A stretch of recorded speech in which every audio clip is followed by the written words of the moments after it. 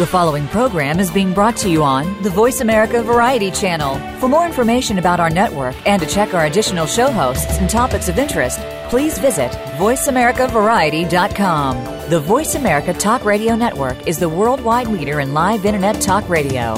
Visit voiceamerica.com. The views and ideas expressed on the following program are strictly those of the host or guests and do not necessarily reflect the views and ideas held by the Voice America Talk Radio Network, its staff, and management.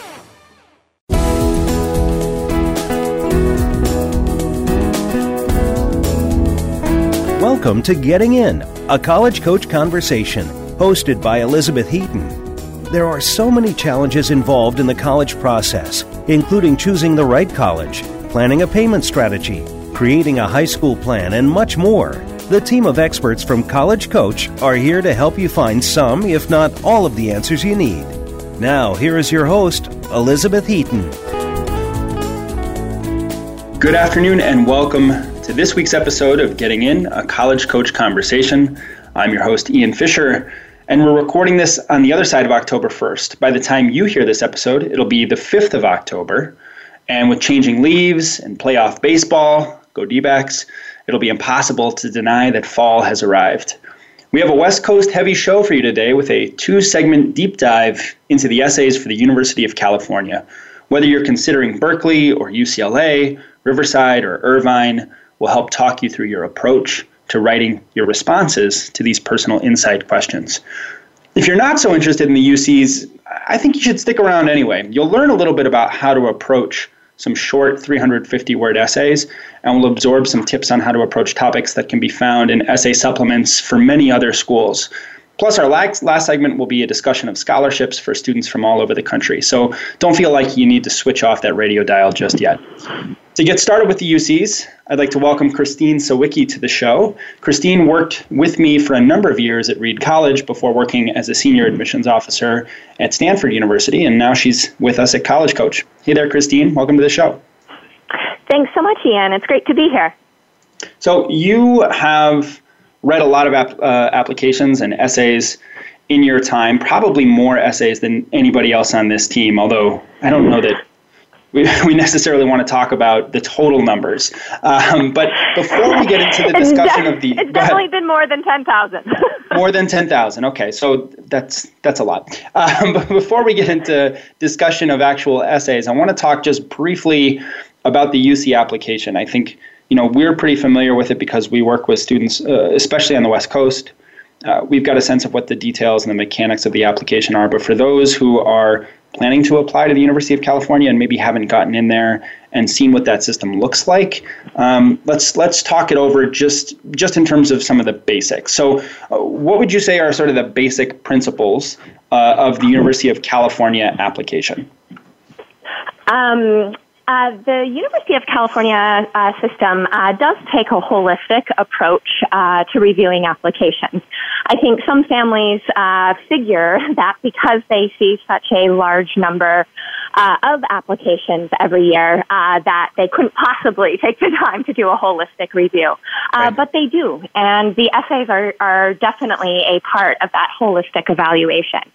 The UC website, the University of California.edu website, is incredibly thorough in presenting their review process.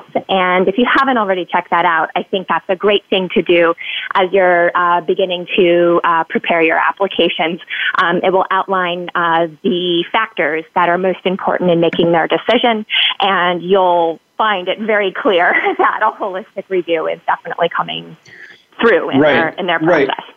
And I think differently from some other schools that use a holistic review, the University of California system has no letters of recommendation as a part of their process. When it comes time to actually look at your extracurricular involvement, instead of giving you 10 spaces to list your activities, you actually get 5 different categories in which to list up to 5 activities. So it's a little bit different in format from the Common App and the Coalition application in the way that it is laid out. That also, I think, puts an extra emphasis on these personal insight questions because they are really an opportunity for you to speak directly to your reader. Now, you said you were talking with a dad of one of your students pretty recently, and he was surprised at the nature of these questions. Why was that? It was because he had older sons that had gone through the process a few years prior. And the UCs made a change to their essays. I believe it was 2 years ago.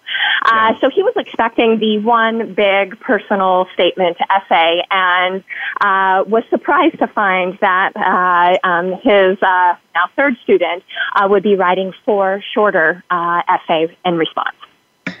Right. So it used to be that you wrote 1,000 total words, and you could allocate that 1,000 words however you would like for 2 separate questions.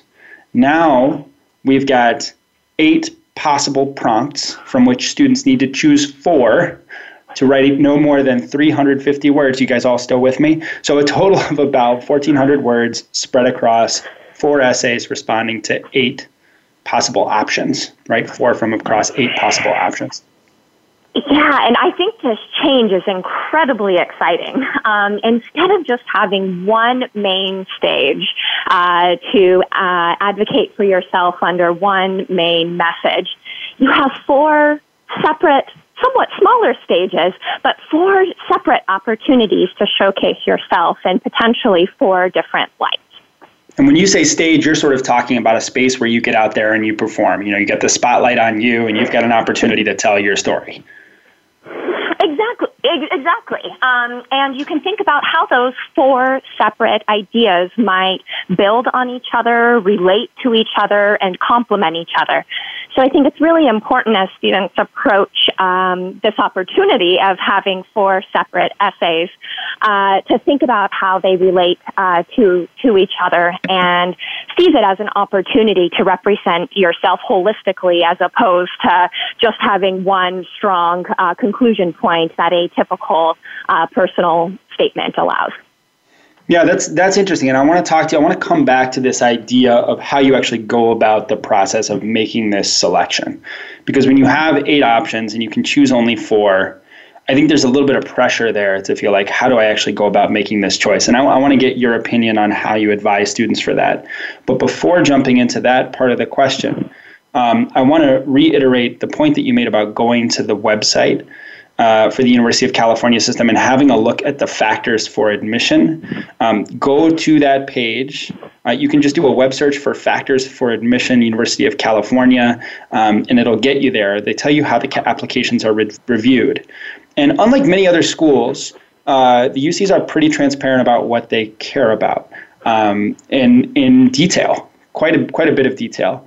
But there are 3 sections, I would say actually 4 sections that relate directly to the essay. Most of the things they're looking for are going to be conveyed through a transcript, through test scores, through extracurricular activities. But there are, I think, 4 things that are specifically connected to an essay.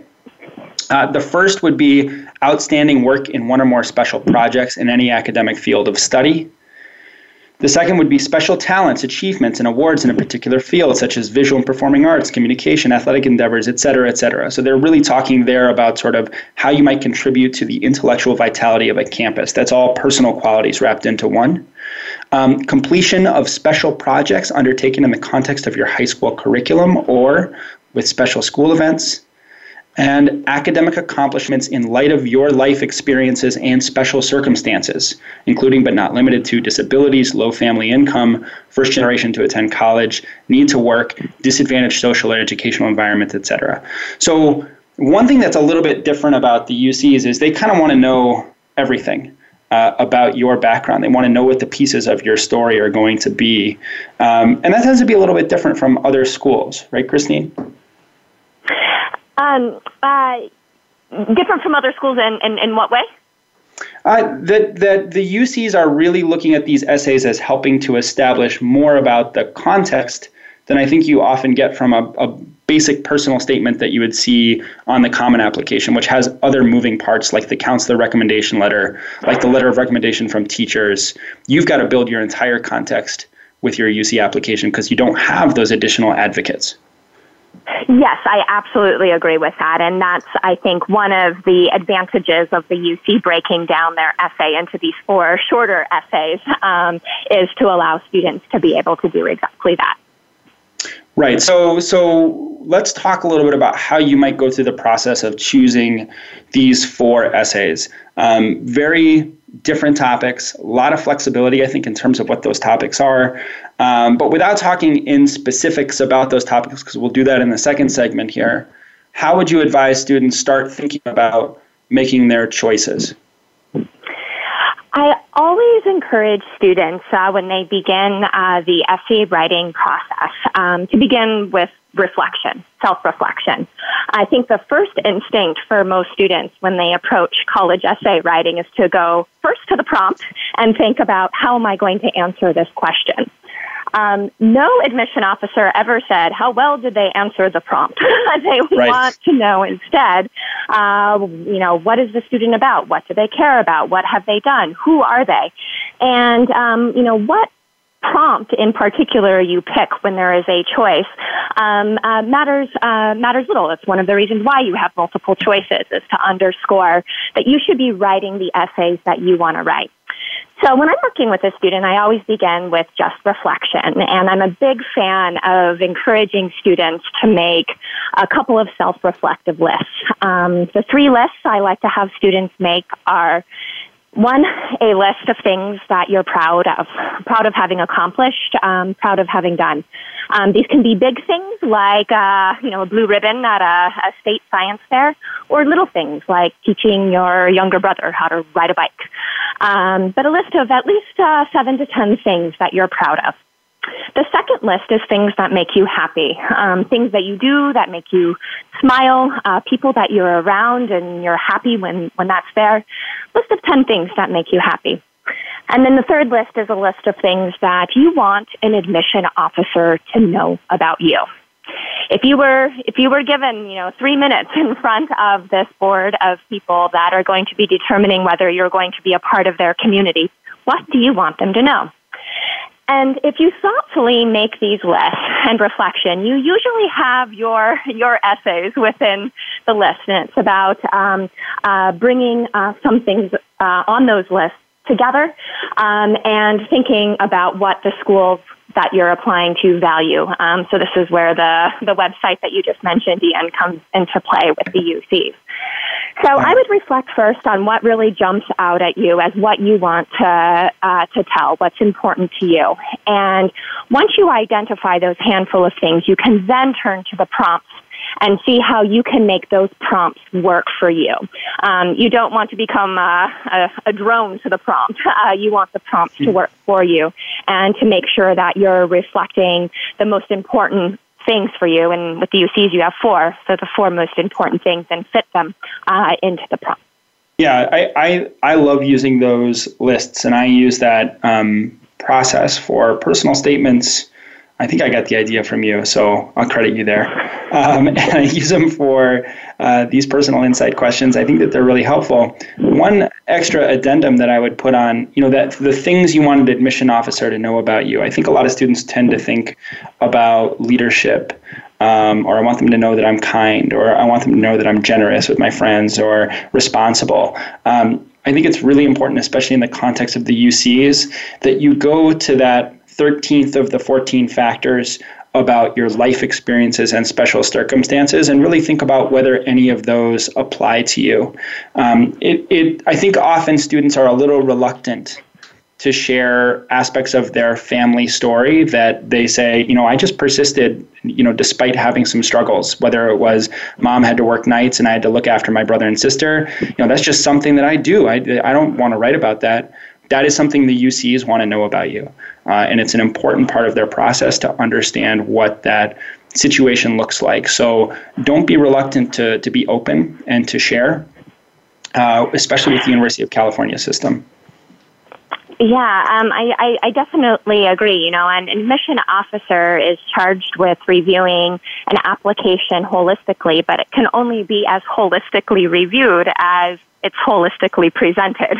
And so you want to make sure that admission officer does understand the context in that holistic way, and as holistically as you can with these 4 platforms of showcasing yourself. And, we, since I came into College Coach, we had a colleague who had worked at the University of California system. And one thing that she sort of reinforced about the way they review applications is that they really only give you positive marks for things. They only ever give you pluses. They don't give you minuses. So if you overshare something, they're not going to take away from your application if it's not appropriate to have shared that. So, you want to be decisive because you only have a certain amount of words to use, but don't feel like you're in a position where you're going to be marked down for making a choice that you think that somebody thinks is wrong if you feel like it's the right one for you. I think I like students to feel like they're empowered to make choices that are right for them, especially with the UC application essays. And I hope that makes sense. Yeah, agreed. And I think you can look at the flip side of that, too, and trying to incorporate as many positives as you can into these essays as well, to give them even more to put in the plus bucket, if you will. Right. It underscores, I think, the importance of really having a clear takeaway for each prompt and really feeling like there is a positive that comes out of that, that reflective story gives them something to latch onto that they can add to their reader sheet. The clear takeaway is so important. Important. And when I ask a student about what your essay is about, I want a nice, clear takeaway to be their response. Absolutely. I wanted to ask you one question before we take a break, and we're going to talk about all of these questions in order when we come back from that break. Is there a difference mechanically in terms of how you ask students to approach drafting these essays because they're shorter, because of the nature of the prompts? Should they think about it differently? Yeah, I think they need to be a bit more straightforward. I think there's room in the Common App personal statement to write a little bit more creatively and have a little bit more of a story and flow going. But with a shorter 350-word essay, you have to come in at it a little bit more directly. There's still room to have some fun and creativity with what you're delivering, and you want it to be engaging. But definitely, it's a more direct essay than the Common App personal essay. Gotcha. And in our next segment, we've only got about 16 minutes, and we've got to get through 8 prompts. So we will try and be as direct and focused as we can be in our conversation when we come back. So let's take a quick break, and we'll be back after this word to talk to you about those specific essay prompts. Don't go anywhere.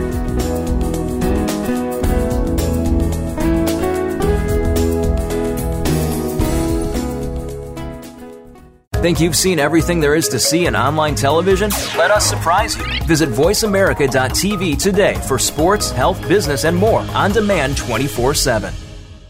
If you're a parent of a high school student, you've probably heard a lot of scary stories about college admissions, about the growing number of applicants, the shrinking number of spots, about how even valedictorians are being turned away. For families of hopeful college students, it's impossible not to worry. But at College Coach, we take the worry out. Our advisors are former senior admissions and college finance officers from all over the country, so they can give you advice that nobody else can about what classes to take, how to prepare for standardized tests, what options are available to pay for college, and most importantly, what admissions officers are looking for when they read an application. We've got more than 15 years of experience and a track record that's helped every single student get into college, most into their top choice schools. So make the decision to come work with College Coach and start your child down the road to the decision that really matters, the one in the envelope that says yes. Visit www.getintocollege.com/getting-in. Can you truly be a change agent in your community? We think you can. Tune in every week for Envision with host Thomas Rosenberg. The show is all about building an inclusive and just future by connecting people with ideas. Connect with what's happening in your community, your country, and around the world as Thomas speaks with amazing guests who are fostering change and making their communities better. Envision is heard live every Tuesday at 2 p.m. Pacific Time, 5 p.m. Eastern on the Voice America Variety Channel. The Internet's #1 talk station. #1 talk station. VoiceAmerica.com.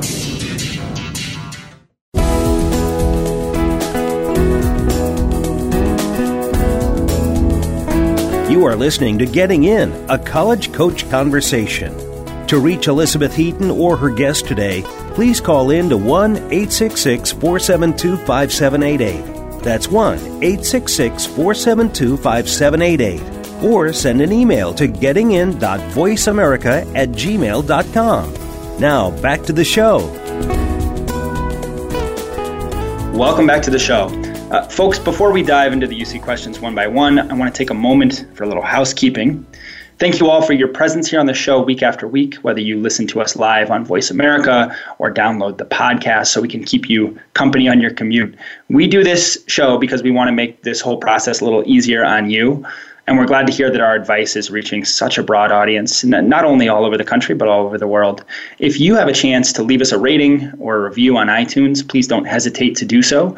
It'll help more families find their way to our program. And that's really our goal, is to be able to talk to as many families as we can on this weekly show. All right. We've still got Christine on the line. Are you there, Christine? I'm here.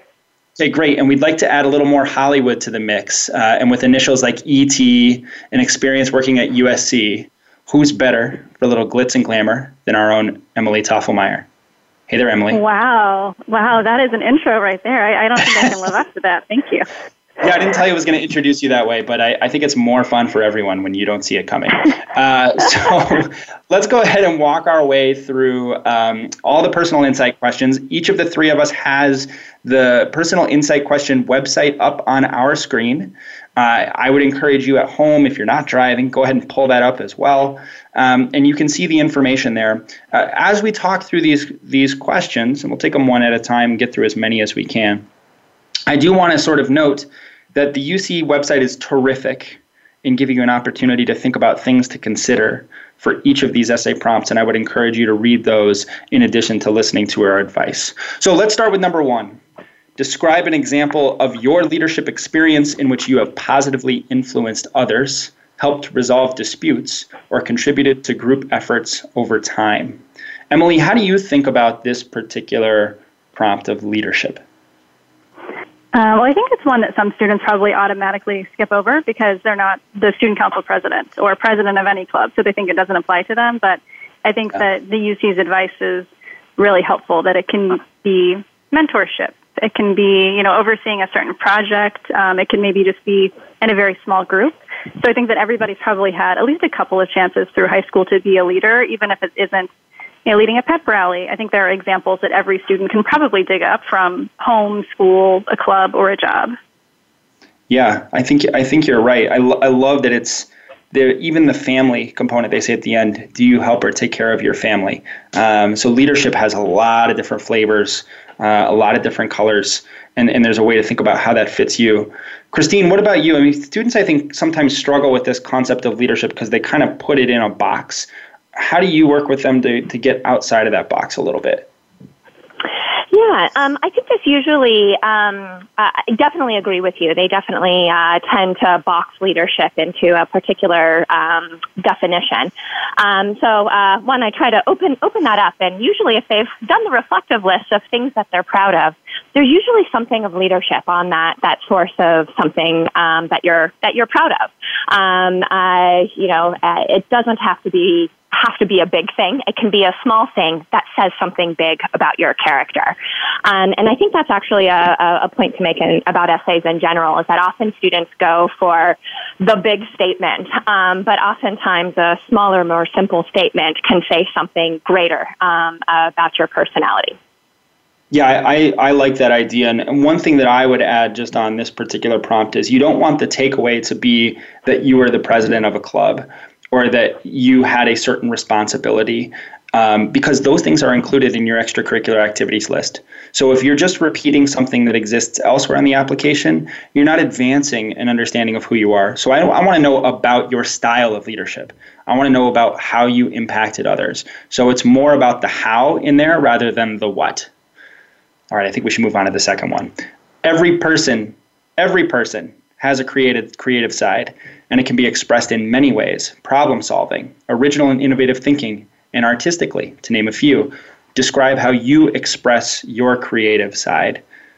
I feel like I'm actually asking that question of the two of you, but instead of asking that question of the two of you, how do you get students to think about creativity? Another thing that I think students get a little boxed into, right, Christine? Absolutely. I think a lot of the same sentiment in the leadership essay definitely applies to this one. I think a lot of students immediately say, well, I'm not an artist or I don't play an instrument, so this is not a prompt for me. But creativity is pretty much in everything that we do. If you're on the robotics team, you're creatively using mathematics applied mathematics to come up with solutions to problems. It might be appreciating the beauty in something that you see. You're not an artist yourself, but you appreciate the design of that car or the way colors combine in a particular painting that you admire. So I think that the key here is to not box yourself into a narrow definition of creativity as I have to be an artist in order to answer this question. Emily, there's a question under things to consider here that says, how does your creativity influence your decisions inside or outside the classroom? Does your creativity relate to your major or a future career? How much do you encourage students on a question like this to connect their creativity to future outcomes, and how much do you encourage them to focus on the thing itself? I think that can depend on the student. I think that if a student's really undecided about what they want to study, then probably want to stay away from that part of the essay and just talk about the act itself.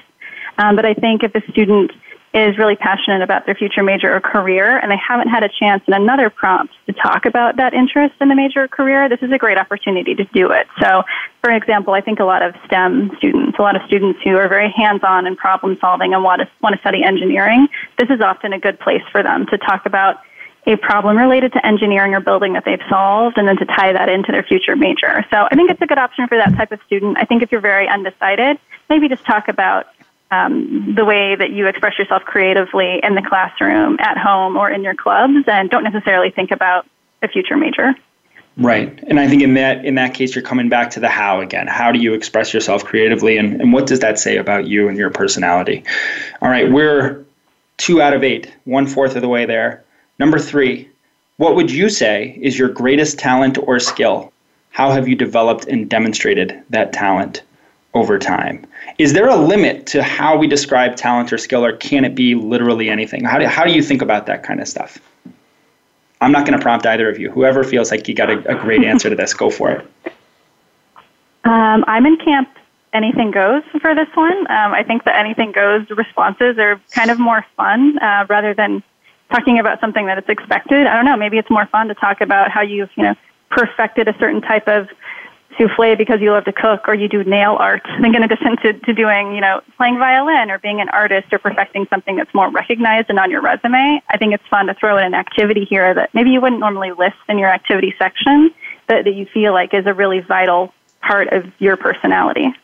Yeah, it can be a creative way to open a door to something that you want to share. Like I had a student that wrote about, I think I said this on the radio show before, but he wrote about memorizing fruit codes as his greatest talent. And that wasn't true. Like it wasn't his greatest talent, but his talent was the work ethic that he carried with him as a cashier at his local grocery store. This is a job that he worked many hours, even during the school year. And so knowing the fruit codes, like what the banana is, what the orange is, like off the top of his head, was more about his devotion to his work and his ability to succeed in that context. And it was a really great, really successful essay, I think, as a result of that. Christine, you had something you wanted to add. Yeah, I would say I think if you've done the reflection exercise, this is where you can really pull in things from the things that make me happy list, the things that when I do them I lose track of time. I really see this as an opportunity to showcase personality. This prompt, and I think every student will have something to naturally mold to answer this prompt. Right. And, I think you don't have to feel like I am talented or I am super skilled, but you can think about talents or skills that really work well for you. So really, this is about sharing who you are, not about saying I'm an Olympian or I was, the national champion in this or that, but just what makes you tick. All right. On to number 4. We're making a nice pace here. This one, I think, is very specific. It's describe how you have taken advantage of a significant educational opportunity or worked to overcome an educational barrier you have faced. Is this a question that every student could respond to, or is it geared toward a specific kind of student?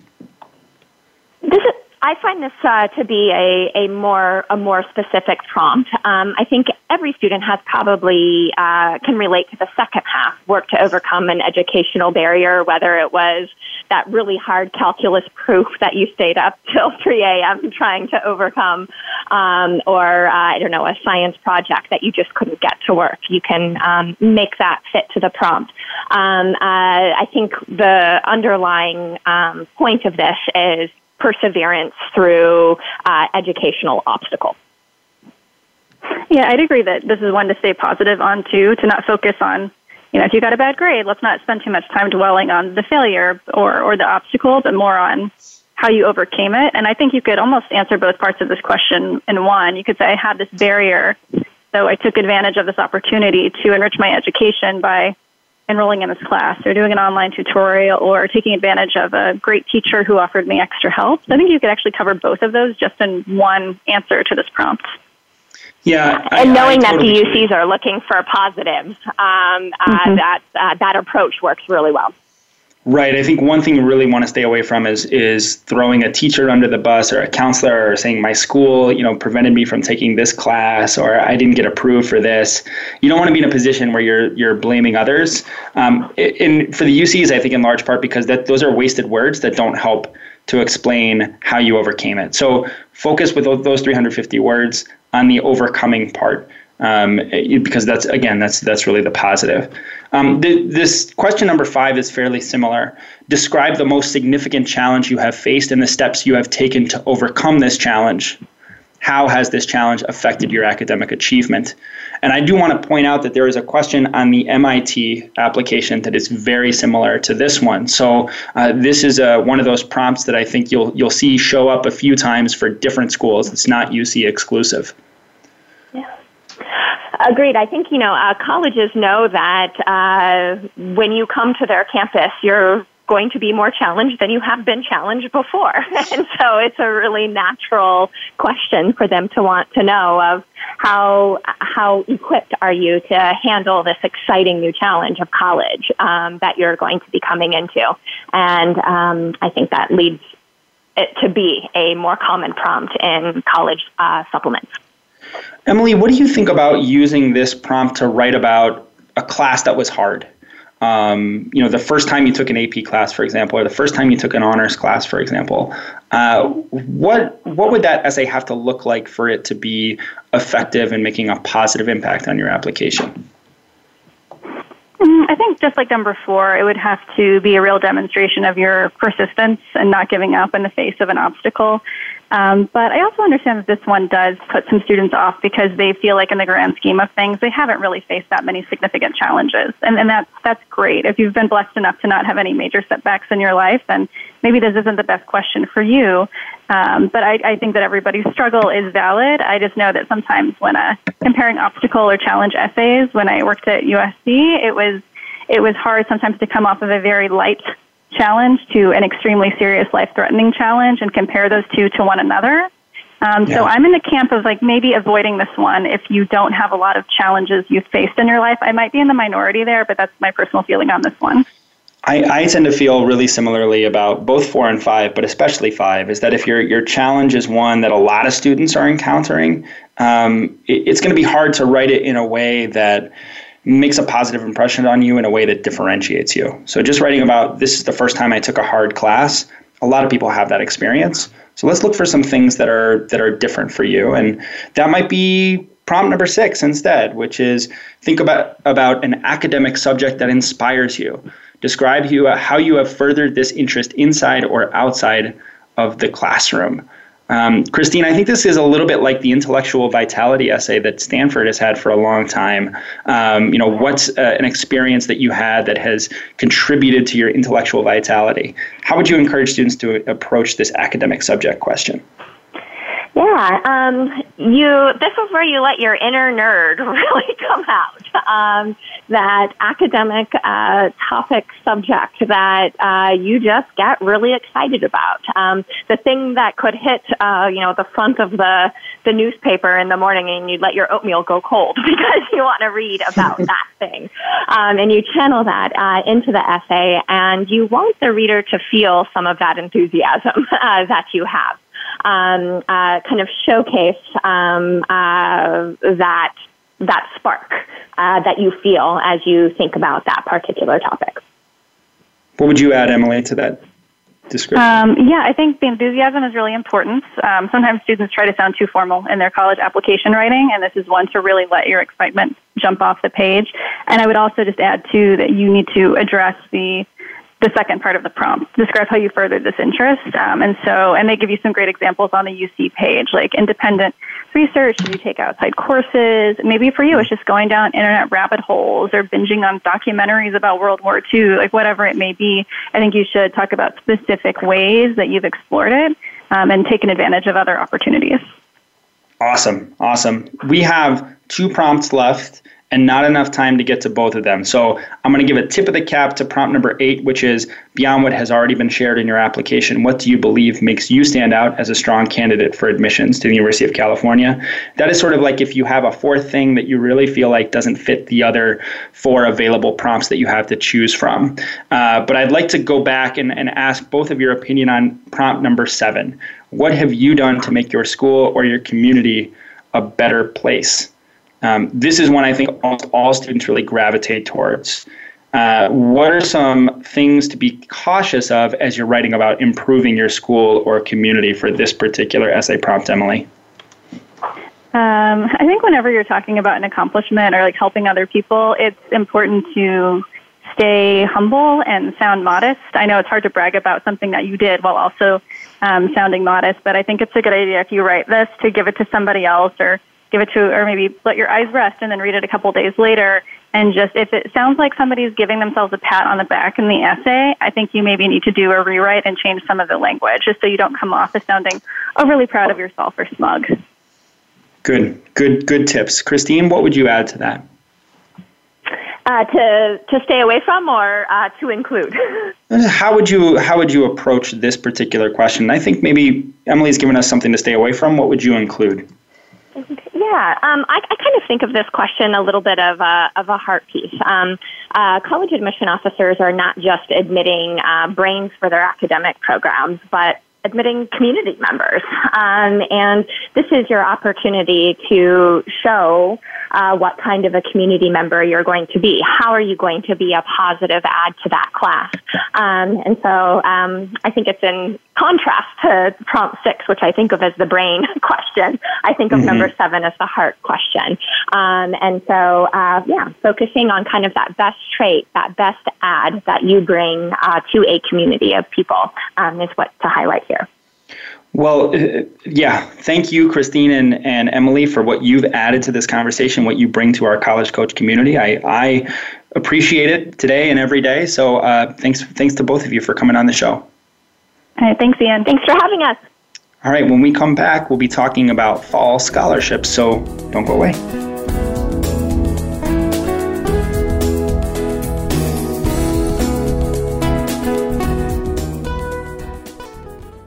Become our friend on Facebook. Post your thoughts about our shows and network on our timeline. Visit facebook.com/Voice America.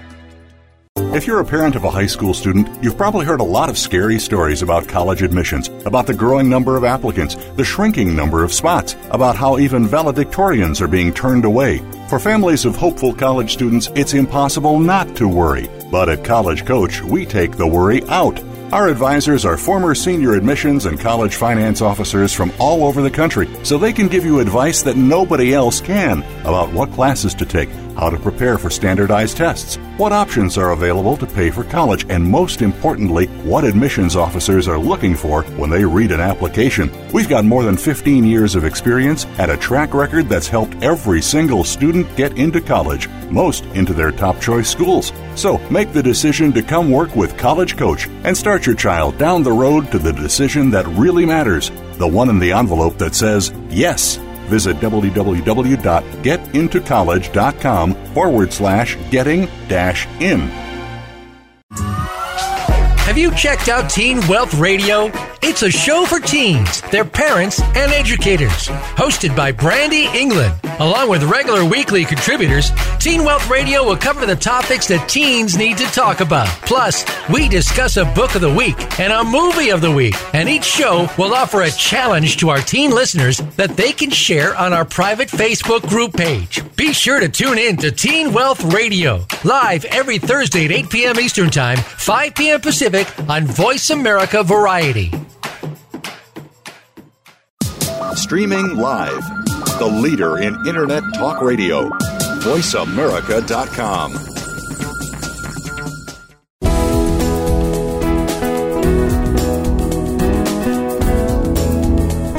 You are listening to Getting In, a college coach conversation.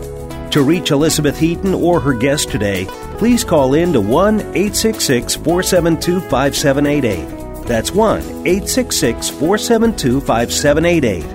Or send an email to gettingin.voiceamerica@gmail.com. Now, back to the show. And we're back. Of late, we've been filling the gaps between segments with highlights of schools from all over the country.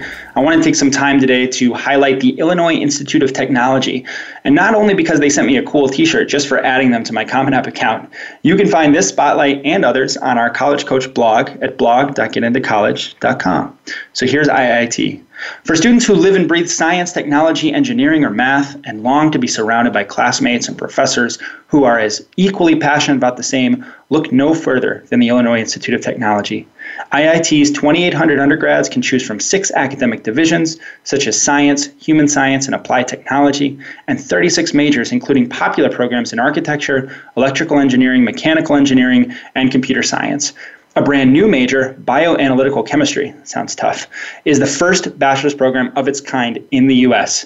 Given that IIT is a PhD granting institution with more grad students than undergrads, opportunities for student research are outstanding. Professors' interests range from macromolecular crystallography to statistical modeling of psychopathology, and the school's 30 research centers and institutes nearly guarantee that undergrads will find a mentor in their area of interest. Although technology permeates all aspects of academic life, students here know how to have fun. Active students can turn to 16 D3 varsity sports or more than 150 clubs and organizations, including Greek life and a cappella. Fun fact, IIT's 120-acre campus, which is located just 3 miles from downtown Chicago, is incredibly diverse. International students and students of color each comprise approximately 25% of the student body. And with that short interlude, I'd like to welcome my final guest of the day, a former senior financial aid officer at Babson College and eternal finance expert, Michelle Clifton. Welcome, Michelle. Thanks, Ian. Thanks for having me. Of course. So over on the admissions side of the coin, we're fielding all kinds of questions this time of year about applying and early action and those kinds of things. But it occurs to me that on the finance side, you're fielding similar questions about paying for college and scholarships. So is fall the best time for seniors to apply for scholarships? Yeah, so there's lots of times throughout the year to search for and apply for scholarships, but I think this is one of the better times. There's a lot of deadlines coming up soon, but I should take a second to mention that right now, seniors should really make sure that they're aware of any merit scholarship requirements for the colleges that they're applying to. Oftentimes there aren't, as we know, but sometimes there's earlier, priority deadlines or a separate essay or even a video that's required for consideration. So you don't want to leave any money on the table. So that's one thing to keep in mind first. But it's also a great time to apply for private scholarships. Yeah, absolutely. I always encourage students to hit those priority deadlines if they can. I think it helps them both in terms of financial aid and in terms of admission. And it saves you a lot of stress because you're done with those applications earlier and you can enjoy Thanksgiving dinner without worrying about writing that essay. Good point. How about some examples? We always hear from y'all on the finance team about some really cool scholarships. Do you have any examples of private scholarships that maybe have deadlines this fall? Yeah, I found a couple. I thought it'd be fun to highlight them just to show how, random and different that they can be. So I found one that's due on October 31st. And the winners are actually announced on November 20th, so you don't have a long period of time to wait to see if you were selected. But applicants do have to be high school seniors in this case. They have to be from Arkansas, California, Louisiana, Mississippi, Missouri, or Texas. And it's called the National Rice Month Scholarship. And the website is thinkrice.com/scholarship. And you actually send a short video that's 3 minutes or less, and you talk about the importance of rice. So whether that could be about rice production, healthy eating, sustainability, and so on. They'll actually pick 3 winners between $1,500 and $4,000. I thought this was interesting because videos are actually becoming more popular for scholarship applications. It's not just submit an essay anymore. That's awesome. That's really great. We were made rice for dinner last night. With it's great. It goes really great with fish. And my wife was saying we need to get a rice cooker because it would be great to always count on really excellent rice. Like we never have to worry about making it in a pot. So I could feel like I could do a 3-minute video on the excellence of rice. That's funny. Are there other scholarships this fall that have caught your eye that you've taken a look at? Yeah, so I've thought the VFW has a couple with one application that's due on November 1st. So that's one that students, and actually that's open for any level of high school student. And then they also have one for middle school students as well. So this is not just, seniors. And they have one that you send a video essay and another one that you actually write an essay, but you apply at your local VFW post. So I thought that was an interesting one. And then for an example of one that has a lot of different parts to it is the Explorers Club has these grants. It's explorers.org. Mm-hmm. This is open for undergrads, high school seniors, undergrads, and graduate students. And you have to submit a project description with scientific objectives, qualifications of who will be working on the project, a career objective, and a letter of recommendation. So this is just one example of a scholarship that has many different parts to it. So my assumption is that they probably don't get that many applicants. So if you have the time and interest in something like that, it's probably a good idea to apply. So you tend to think that if it might be the case that if they're looking at a broader target population, that it might be that they're not getting as many applications from, say, high school seniors. That's my guess. Okay. And I say that because on another example of, when I was at Babson, we had one scholarship that was just for juniors, and you had to submit an application with it.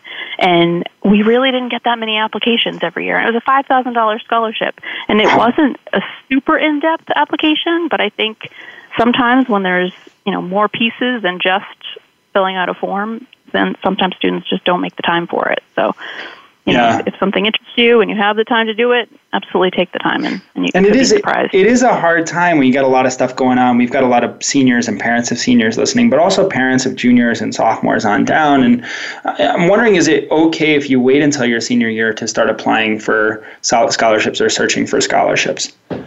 Yeah, it is okay, but it's certainly not ideal. I think, we all know it's a super busy time for seniors, so any kind of prep work they can do for the scholarship process ahead of time can really help. If you do some searching and see what types of themes are asked on these applications as far as, essays and videos that you'll have to do, if you can get some of that prep work done ahead of time, and then you're really a lot better off and more likely to actually apply once you get to that senior year and beyond.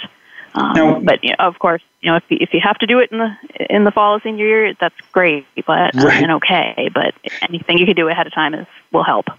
Right. If you're a senior, it's not like you can go back in time. So exactly. Still look for scholarships now.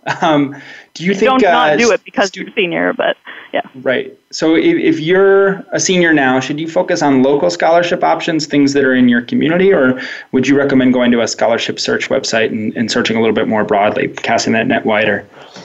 Yeah. So I think it's worthwhile to do both, but I've definitely found that local scholarships students are a lot more likely to receive those because, the competition is not as vast. And so I would start there, check in with the guidance office to see if they have a list of scholarships, check in with local organizations, the grocery store, church, garden club, Heritage Youth, civic organizations, whatever you can think of, check in with them first. And then take a little bit of time and use one of the scholarship search websites. One that I like a lot is scholarships.com, because you can actually put them in order of when the applications are due. So cool. Even if students go back, for a little bit of time each month, see what's due coming up. That way, it's not as daunting, and they can kind of spread out the application process. Now, we find in the admission side that, you have these big clusters of deadlines, November 1st, December 1st, January 1st. When are most scholarship applications due? Do they tend to cluster like that, or are they just sort of all over the place? Yeah, it's funny. They can be all over the place. Fall and early winter is a really big time, even summer. But there really are deadlines all throughout the year. So I think it is worthwhile to even check on that national level year-round. Gotcha. Now, one of the things we've talked about previously on the show is the availability of scholarship money even after you've started in college. And that a lot of students, I think, tend to stop thinking about applying for extra aid once they get into college because they figure that's it, that's all I'm going to get. What would you recommend for students who are maybe going back to school for their second or their third year this fall in terms of looking for a little extra funding? Yeah, there's certainly a lot of opportunities that are geared towards seniors in high school, but there's then others that are open to anyone. So I think it is worthwhile to apply while you're in college and continue to search. So whether it's using a scholarship search tool or even looking on campus, checking in with your department to see if they have any one-time scholarships for returning students. They're often not as, there's not as many as there are, merit scholarships coming in for new students, but sometimes there are miscellaneous, different like endowed scholarships and things like that. And sometimes students don't know about it until you ask. I want to ask you a question that I think you probably get often from families that might be frustrating, kind of a hard question to answer, which is about how many scholarships do I need to apply to make sure that I get a little bit of extra money? Yeah, that is so hard. I wish I knew that. Right. That one, and is it worth it to apply? Right. It really depends. I don't know. It all depends on who's applying, how many people are applying to different scholarships. I had a student that I used to work with who was getting like $12,000 every year, and I always wanted to ask her what her secret was because she got it every single year and was so diligent in getting the funding. I think whatever time you can make and to put towards scholarship searching is worthwhile. I don't think there's a magic number of how many to apply for. Gotcha. But you would recommend sort of looking locally, perhaps doing a little bit of a search nationally, and then whatever you have capacity to be able to do along with those applications is a good idea to try and do that. Yep. Just always keep an eye out, whenever you're out and about, see who has scholarships available. Yeah, they say money doesn't grow on trees, but these scholarships are everywhere. So you keep an eye out, send in those applications. Hopefully you'll be successful. Thank you, Michelle, for taking the time to come out and speak with us about scholarships, and I hope you have a terrific weekend. Thanks. You're most welcome. So next week, we'll be back. We'll be talking all about standing out. How do you get noticed in the college admissions process? You might be surprised to hear that there's no magic formula to being selected in a highly competitive pool. Actually, if you listen to this show every week, you probably know that there's no magic formula to being selected in a highly competitive pool. But we'll still give you an idea of what you can aim for and how you can sharpen your application so that it's distinctive in a pool of many, many other compelling candidates. We'll also open up our office hours to talk about standardized testing. What scores do you send and when? For those of you who are in the thick of the application process, there is no better time to hear about how all those numbers get in the hands of admissions officers when they read their file. All right, folks, that's it for today. I made a little shout out for the D-backs at the start of the show. I need to give them one more note of positive vibes here. Hopefully by the time you hear this, they've already made their way to the divisional series. I'll let Beth rave about the Red Sox another time, East Coast. But for now, it's all about my D-backs. Thank you for joining us, and enjoy the fall. Have a great weekend.